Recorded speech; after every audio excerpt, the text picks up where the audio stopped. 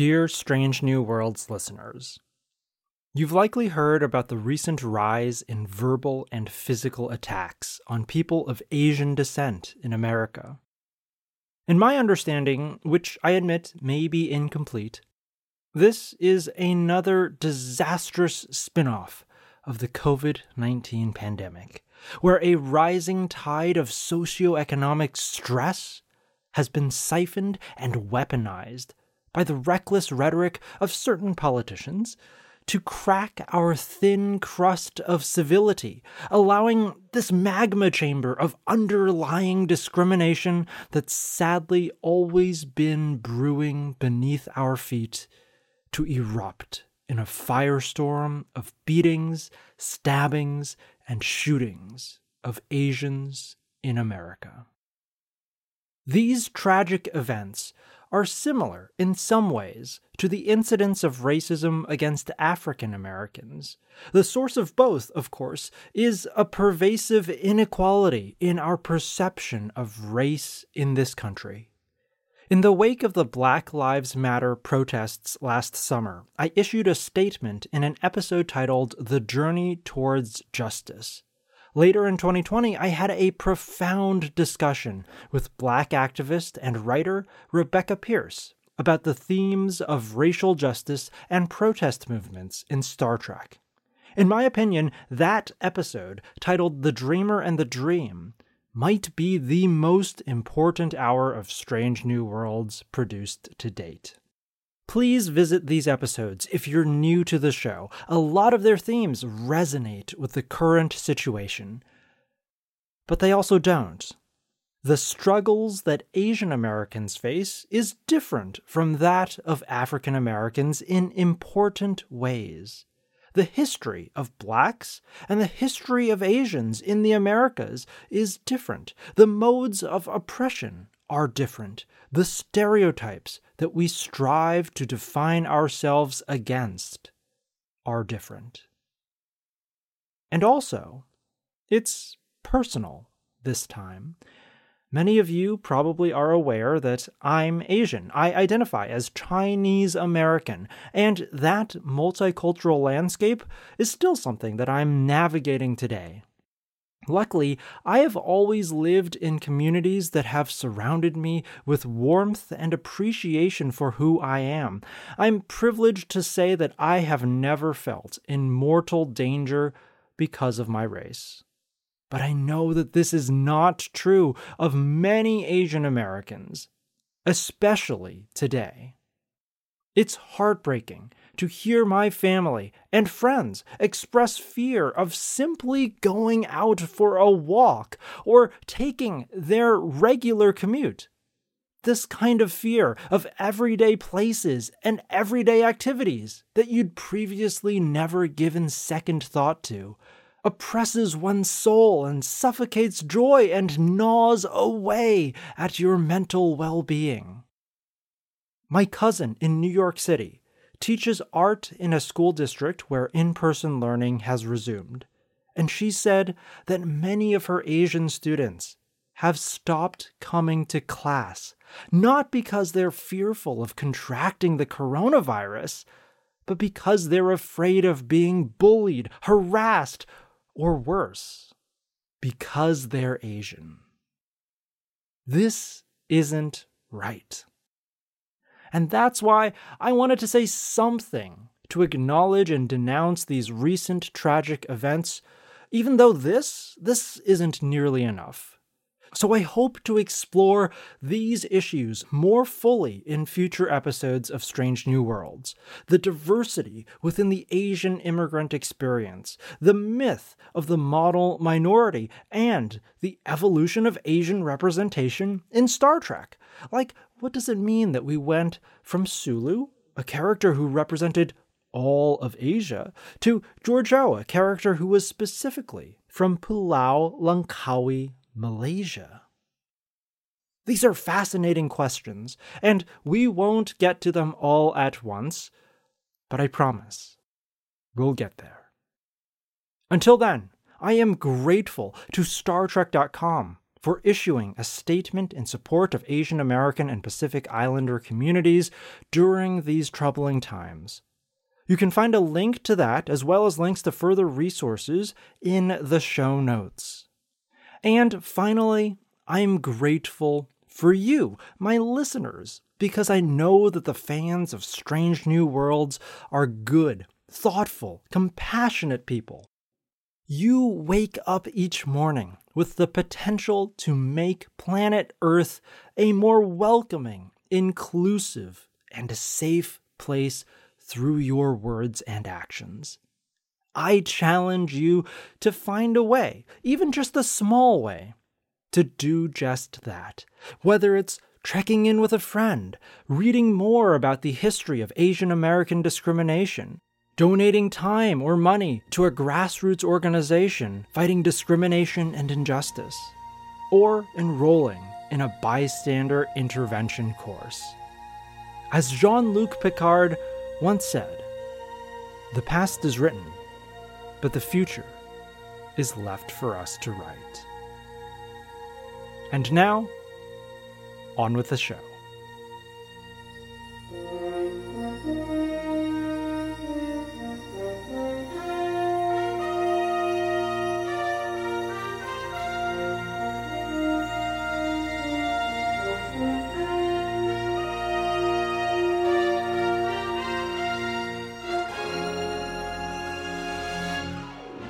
Welcome back to Strange New Worlds, a science and Star Trek podcast. I'm your host, Mike Wong. Last month, I attended the Habitable Worlds Conference, virtual edition of course, which brought together dozens of researchers from around the globe who are all interested in the science of what grants certain planets the ability to host life, and what strips that privilege away. Astute longtime listeners may recall that I went to the previous Habitable Worlds Conference in 2017 and brought back a fascinating conversation with Sarah Brothers and Sean Domagal Goldman in episode 22 of Strange New Worlds. Well, now I've got two more habitability-minded guests to share their incredible new insights into this intriguing science. Today we are joined by Columbia University astronomer Tiffany Jansen and NASA's chief scientist Jim Green. I discovered both Tiffany and Jim were Star Trek fans at this virtual conference. In Tiffany's case, it was when a former Strange New Worlds guest, Kara Brugman, forwarded a photo of Tiffany in a blue TNG science uniform that she had posted in one of the conference's Slack channels. For Jim, it was when we were randomly assigned the same Zoom breakout room to discuss interdisciplinary activities, when he noticed my Star Trek Zoom background, of course, and we got talking about Trek and podcasting, and naturally that led to Strange New Worlds. Both Tiffany and Jim presented their fascinating work at Habitable Worlds on, well, what makes a planet habitable. And that's exactly what we're going to be discussing today. I'll be splitting my interview with Tiffany and Jim into two episodes. In this episode, part one, we'll get to know Tiffany and Jim's scientific journeys and how they've intersected with fandom, and then learn about Tiffany's research on how planetary rotation impacts habitability. Next time, we'll dive deep into Jim's research on planetary magnetic fields, talk about the virtual nature of the conference, and learn about what gives each of my guests hope. All right, engage. Tiffany Jansen and Jim Green, thank you for joining me on Strange New Worlds, a science and Star Trek podcast. Yeah, happy to be here. Thanks so much, Michael, for inviting us. Yeah. So we were all at the Habitable Worlds Conference last month. This is a conference that was sponsored by NASA's Nexus for Exoplanet System Science and is focused on trying to understand what factors contribute to planetary habitability to best inform our search for life in the universe. And I feel like this is a very Star Trek goal. Like in Star Trek, it's the Enterprise's mission to literally explore strange new worlds and seek out new life. So the Star Trek connection for this particular episode couldn't be clearer. But before we get into all of that good stuff, let's get to know the two of you a little bit better. So, Tiffany, you're a PhD candidate at Columbia University. It's always a pleasure to have a fellow early career scientist on the podcast. Can you tell us a little bit about your scientific journey up to this point? Oh, yeah. I knew I wanted to be an astronomer since I was like 14. I think my interest in it and habitability outside of the solar system was sparked by Carl Sagan, of course, like it's true for many of us. But specifically, it was his pale blue dot that was literally a life-changing moment. And at the time, this was right before the Kepler satellite launched. So I got to be there when all these new discoveries were happening from Kepler. They're not in the field, but watching as a future hopeful. So I started an astronomy club in my high school and applied to the University of Washington, and that's where I went for my undergrad. Hey, go Huskies! Yeah, and I worked there with Eric Eagle, where we were writing kind of a theoretical paper on a new method of detecting exomoons. And from there, I went to Columbia University for graduate school, and that's where I am now. And what I've been doing for my PhD dissertation is pretty different from what I'll talk about in this episode. But basically, I study what are called phase curves of exoplanets, which is basically you're staring at a planetary system, exoplanetary system. And as you watch the planet orbit its star, you see the planet go through its phases, much like the moon goes from new phase to full and back to new again. And from this, you can learn something about the planet's reflectivity, for one, which tells you a lot about the type of particles that could be in the atmosphere or on the surface, depending on what wavelengths you're viewing it in. And also looking at the thermal phase curve, it could tell you something about the redistribution efficiency of energy in the atmosphere of a planet. Wow, sounds like I need to bring you back on Strange New Worlds at some point to talk about that research from your thesis. Yeah, that'd be great. Jim, so if NASA were the Enterprise, you'd be Mr. Spock. You're the chief scientist of NASA, which is a super important position. But I'm embarrassed to admit that I know more about what Mr. Spock's job description is than yours. So what exactly does the chief scientist of NASA do? He does exactly what Spock does. He advises the captain. And in this case, that's the NASA administrator. So indeed, I'm very much involved on the administrator's team, involved in talking about the science that we do across all of NASA, everything from astrophysics to planetary science to, life science on space station, et cetera. And give him some advice. Also, I'm a voting member of his executive council or her executive council. We're moving towards now an environment where the new NASA administrator will be confirmed by Congress. Hopefully that is going to be Bill Nelson. So it's just been a wonderful opportunity for me. But of course, that's not, I haven't had that job forever. I really started in this field in high school when I got so excited about being involved in an observatory with a 12-inch Alvan Clark refractor.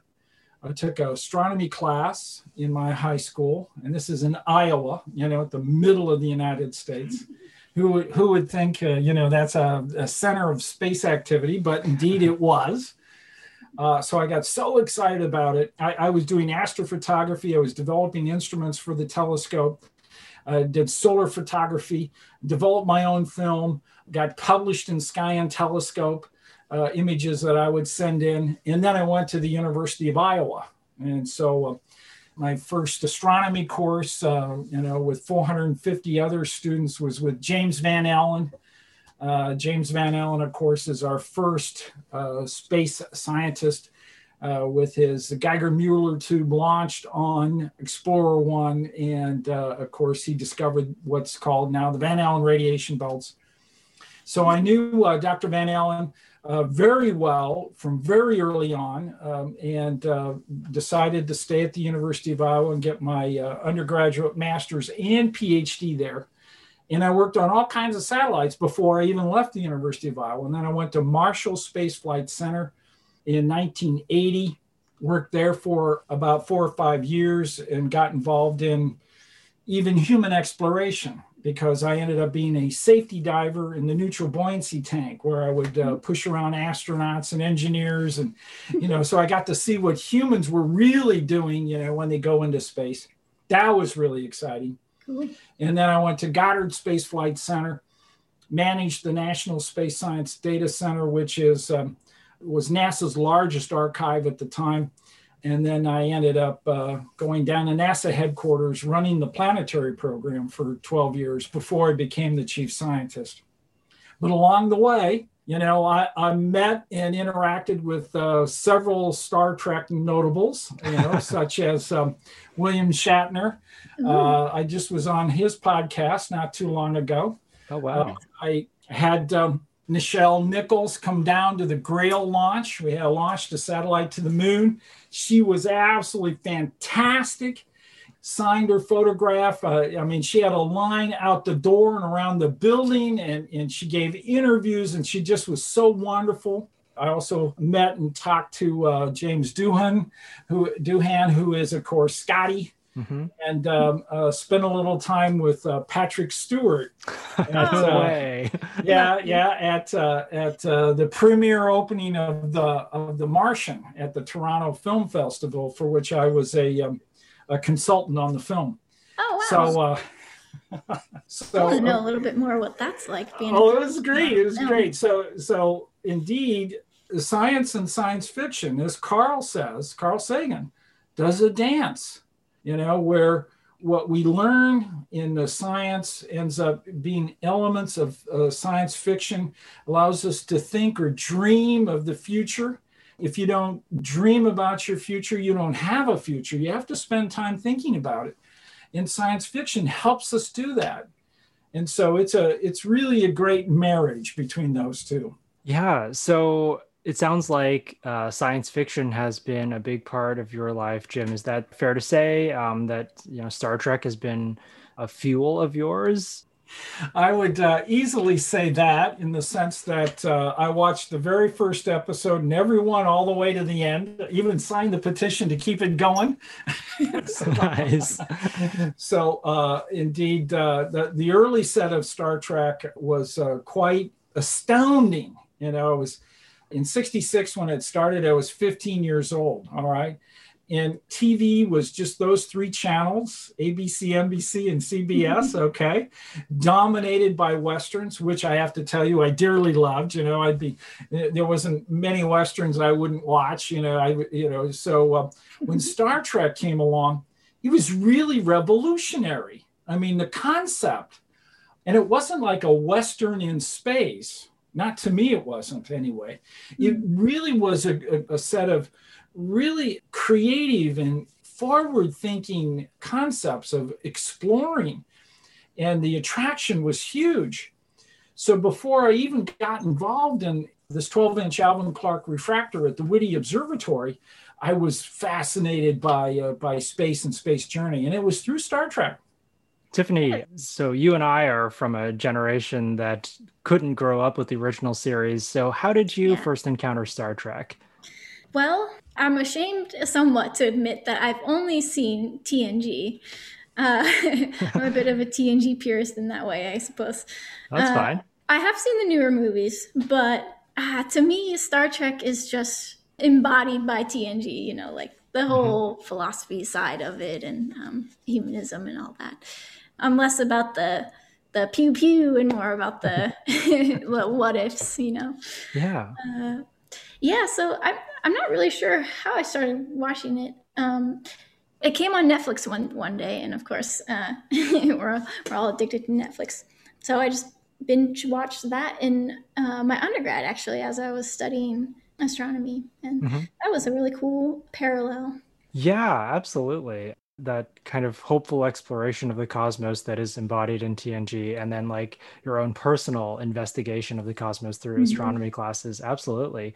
Is there a favorite moment in Star Trek or a character or a scene from TNG that kind of just illuminates or encapsulates why you love that show so much? Oh man. Well, one classic episode is Measure of a Man. Hmm. Just the question behind sentience and what it means to be alive.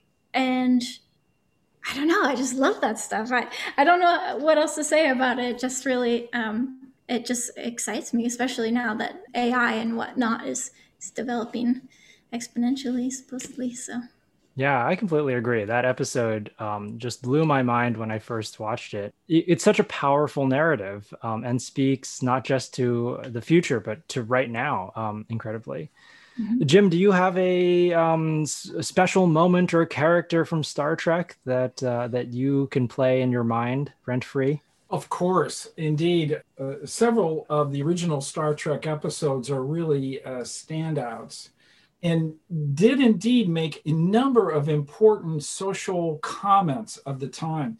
You have to remember the 60s. This is where the Civil Rights Amendment is coming up and being voted on. And I lived in an area where indeed bathrooms were segregated. Okay. And even sitting on the bus was segregated. All right. I lived in that era. And one episode, of course, is with Frank Gorshin, who is chasing another individual of his from his planet. And they're constantly battling. And in the scene that's so unbelievable is when Frank Gorshin is faced with Captain Kirk on why there's such a battle between Frank and his colleague that he's chasing. And this particular race was colored half black, half white.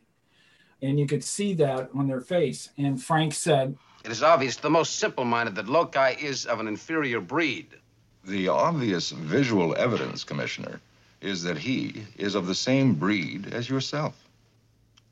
Are you blind, Commander Spock? Well, look at me. Look at me. You're black on one side and white on the other. I am black on the right side.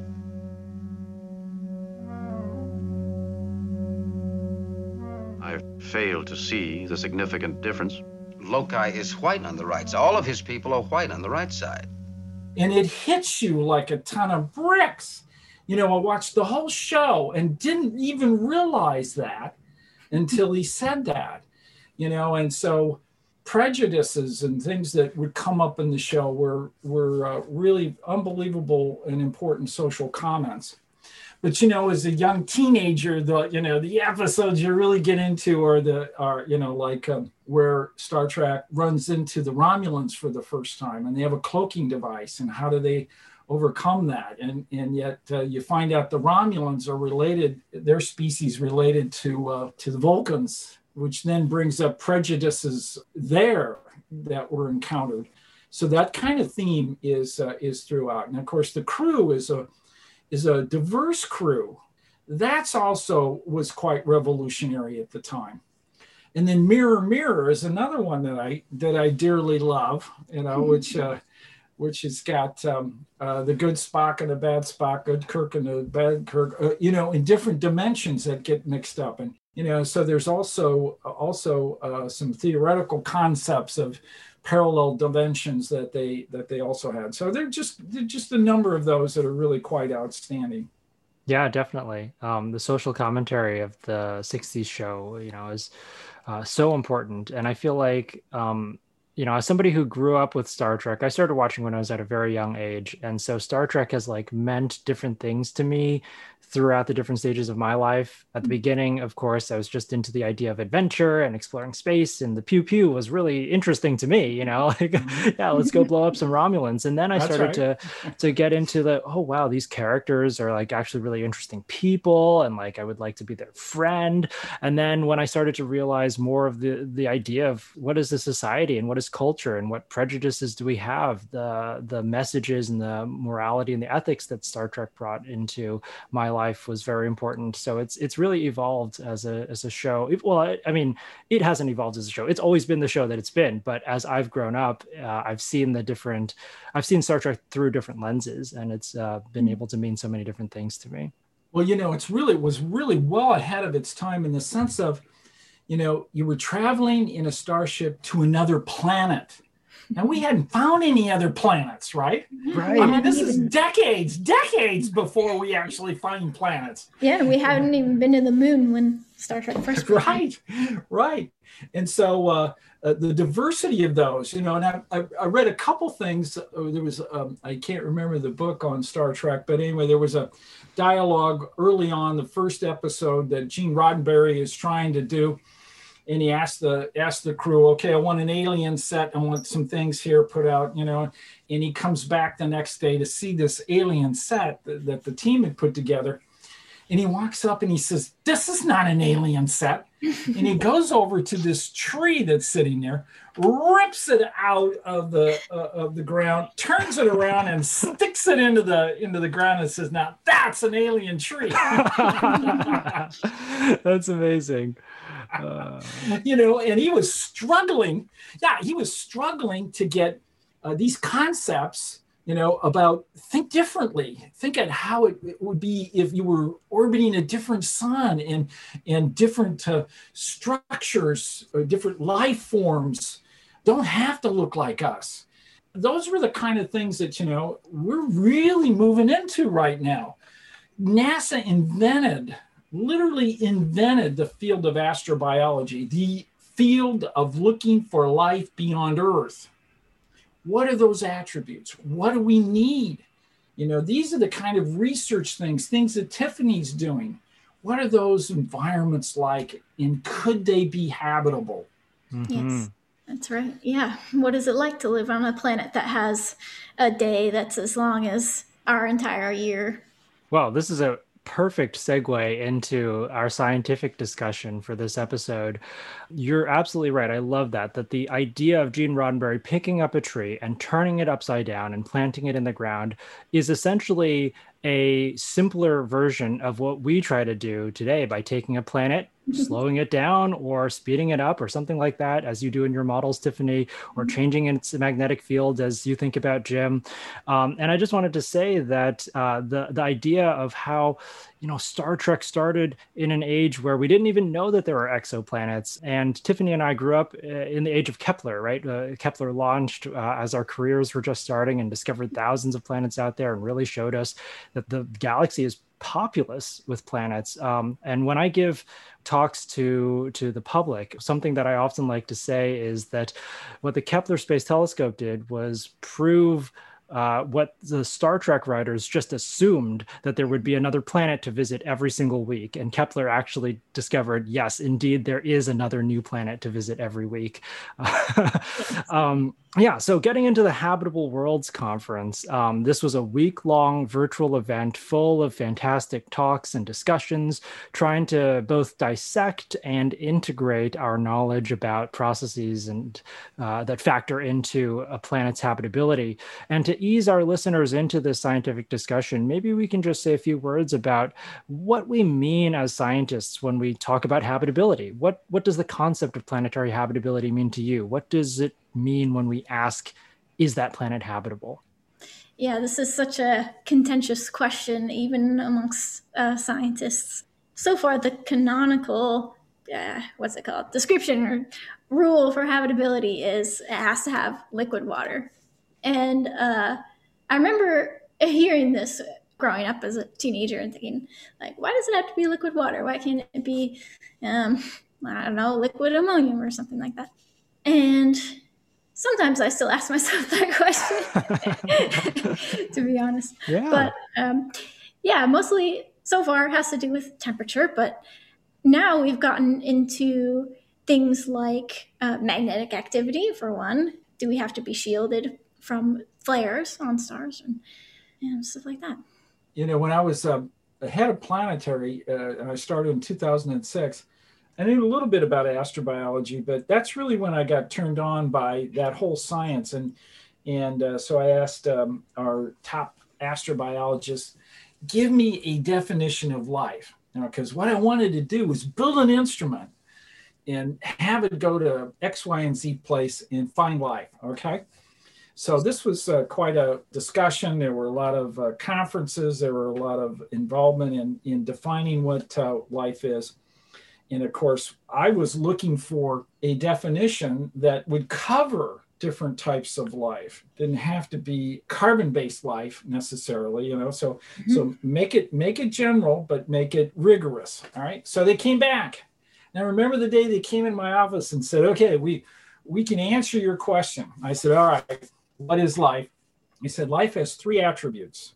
It metabolizes." Now that means it takes in liquid, food, that the liquid then is used as a solvent and extracts the nutrients that's needed, and then the liquid is used to eliminate the waste from the food. So that's metabolism. The second thing is it reproduces. And the third thing is it evolves. And that's it. And they were delighted, and I can't tell you how depressed I was. and the reason why is, how am I going to build an instrument that measures metabolism, let alone reproduction and evolution? Just forget it, So are we really at a dead end? And that's when we stepped back and we said, okay, let's tease apart this metabolism concept.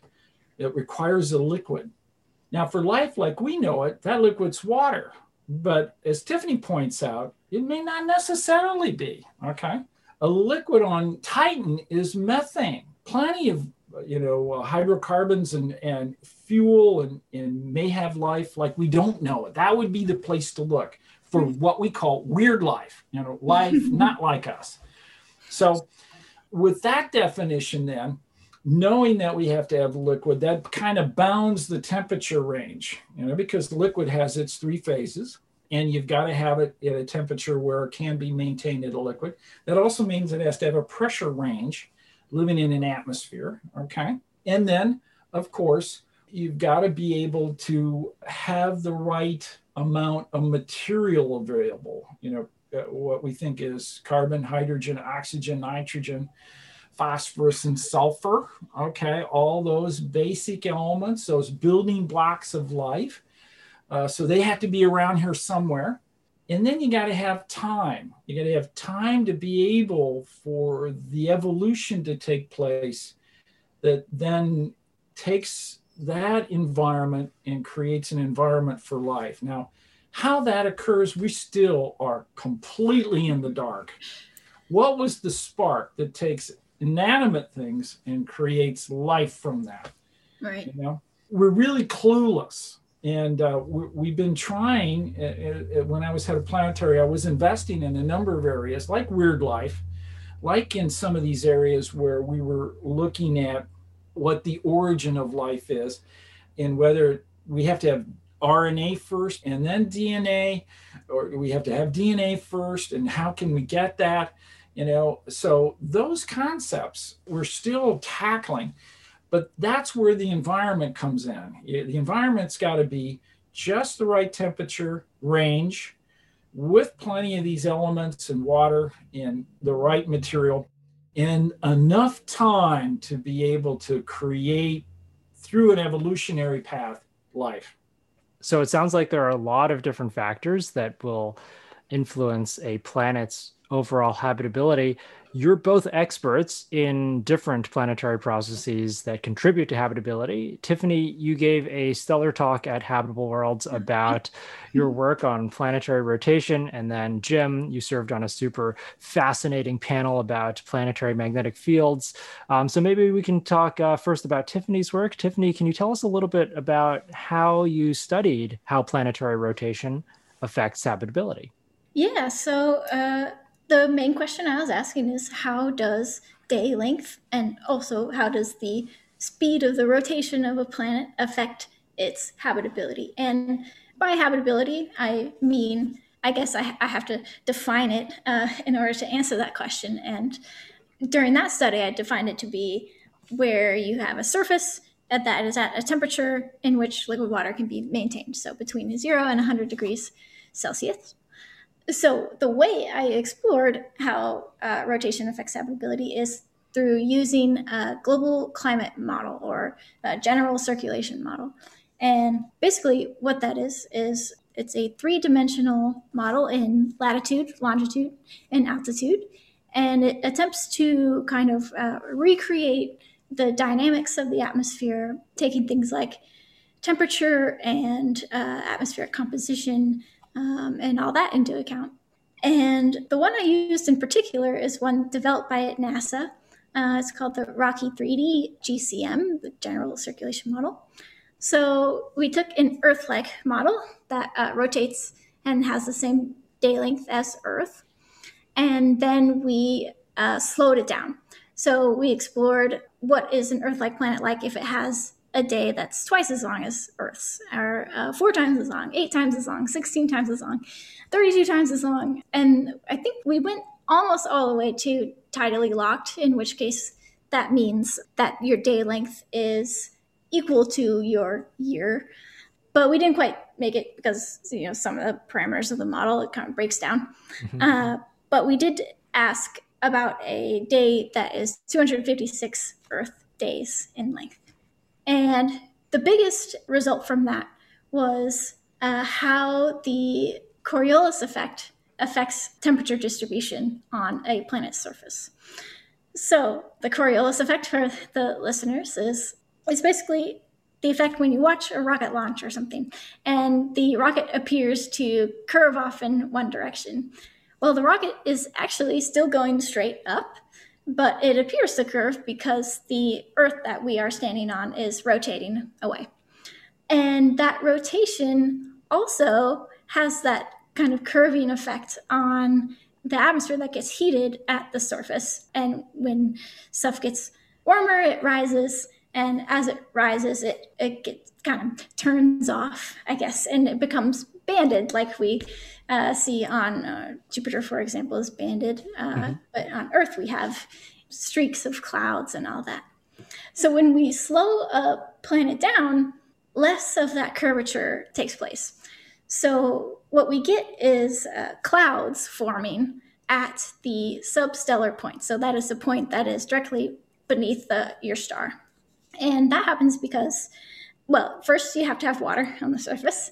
And as that water is heated up, it evaporates and then forms clouds in the atmosphere. And like I was saying, usually when the water evaporates, it gets kind of curved away and starts traveling along the Earth's latitudes. But if you're not getting turned away, then you just end up forming one big cloud right underneath the stellar spot, I guess, at noon.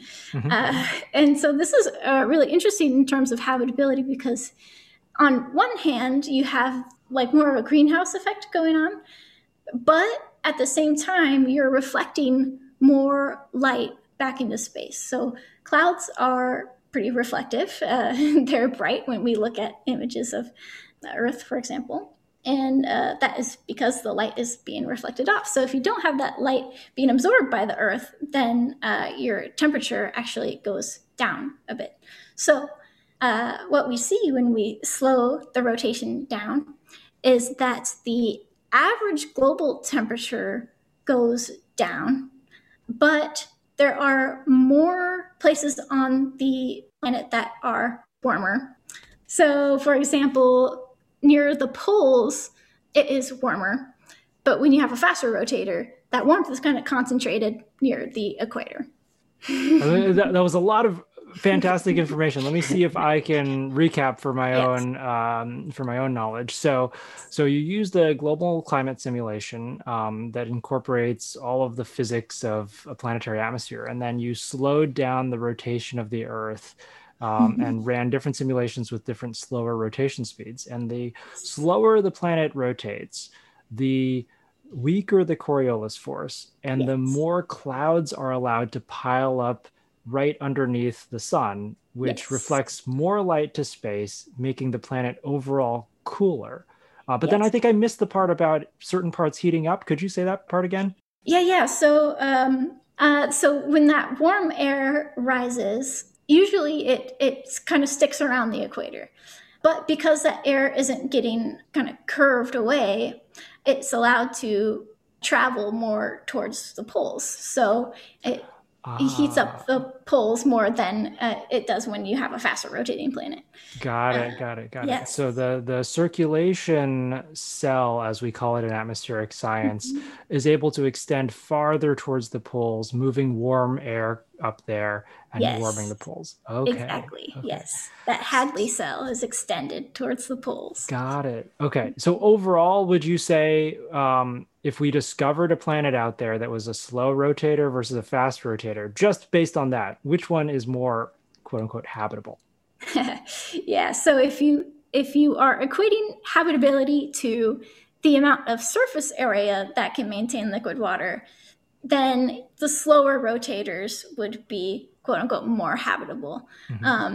But that isn't true for the very, very slow rotators. There's kind of a sweet spot for habitability when it comes to rotation, because the slower you get, the heat transport mechanism changes from that equator to pole to day to night. So the overall average temperature goes down because you have one side of the planet that is not receiving any sunlight for a much longer period of time.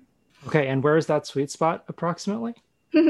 For our models, it was for an Earth-like planet that had a day that was about 8 Earth days long. So their day was actually more like a week long.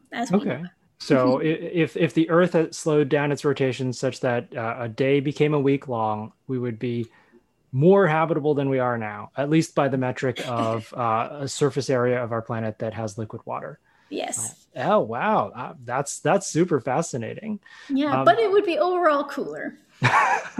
This is so cool stuff. It's mind bending. That's great. Yeah. Thank you for that explanation, Tiffany.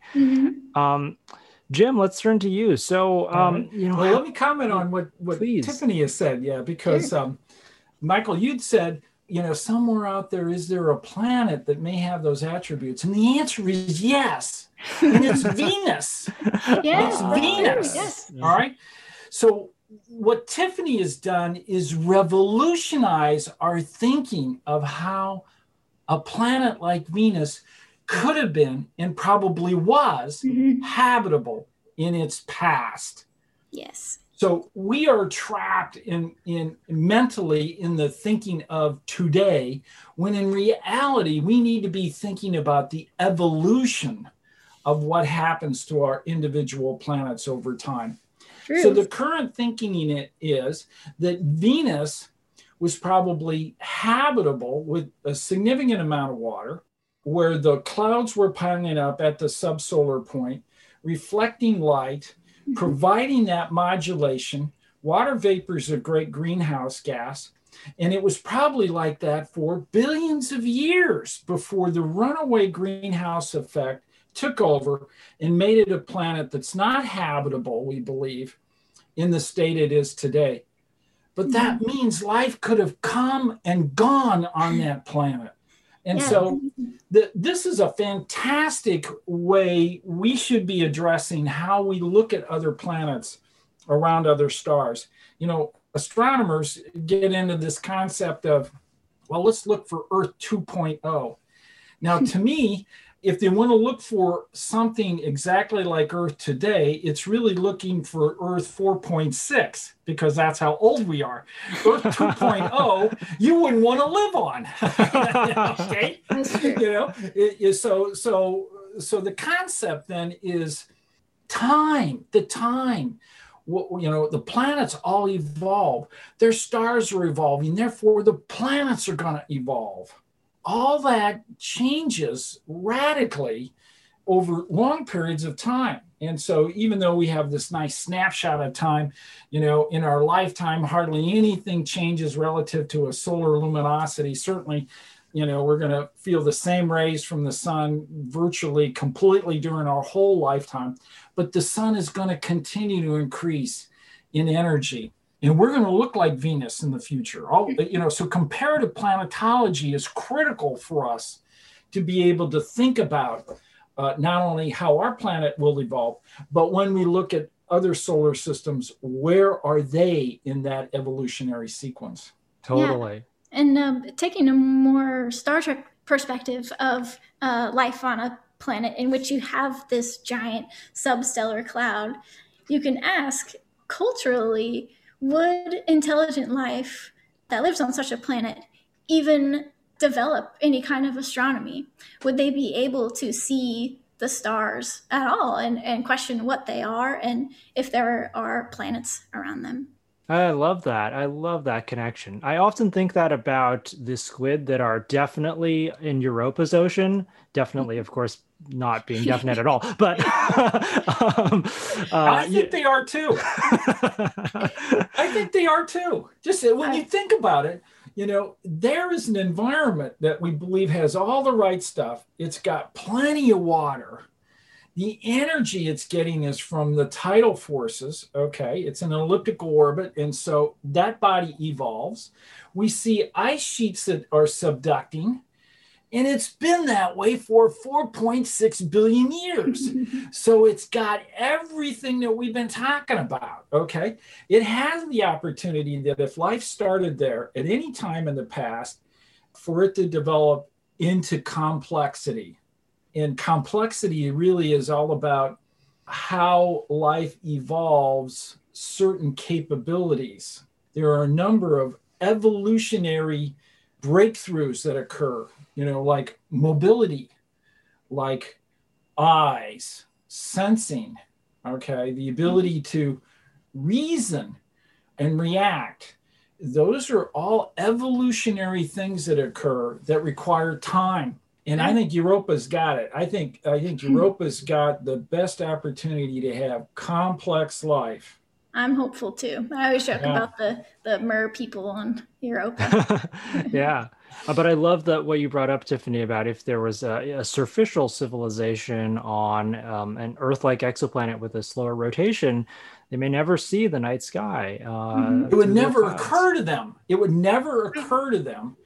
What's going on. They would have to have the ability to get above the clouds first to recognize something new. Yeah, imagine that. That would be, wow, that'd be amazing. To just, if they develop some kind of, airplane and finally they break through the clouds and, it's blue and, or maybe it's not blue. That's a great idea for a sci-fi concept. One of the questions that I was going to ask you both was to dream up a planet that has to do with the speciality that you were talking about in terms of your science for a future Star Trek episode. So this sounds like you've already answered that question, Tiffany, that if they visit one of these planets with a slow rotation, huge cloud builds up, civilization that never saw the night sky, and then they break through at just the moment, say that the Enterprise is in orbit, and they're like, what is going on? What is all of this? And is that another airplane? But why is it so high up? And I think that would be a great episode. Yeah. You're listening to my interview with Columbia University astronomer Tiffany Jansen and NASA Chief Scientist Jim Green. I hope you found Tiffany's work as fascinating as I did. And I absolutely agree with the notion that we need to think about habitability over deep time. That is, over billions of years of star-planet evolution. In the burgeoning field of exoplanetary science, we often use our solar system bodies as benchmarks. That's why you'll hear terms like super-Earth or hot Jupiter. And that's why studies like Tiffany's start with a robust model developed for Earth climate science and go from there, tweaking it ever farther and farther away from Earth-likeness to generate an imaginarium of possible planets. But even here in the solar system, we see a variety of planetary fates, histories of habitability come and gone, with only Earth thriving with clear signs of life to this day. But why? We'll continue this conversation with Tiffany Jansen and Jim Green next time, turning now to Jim's expertise, magnetic fields. Until then, see you out there.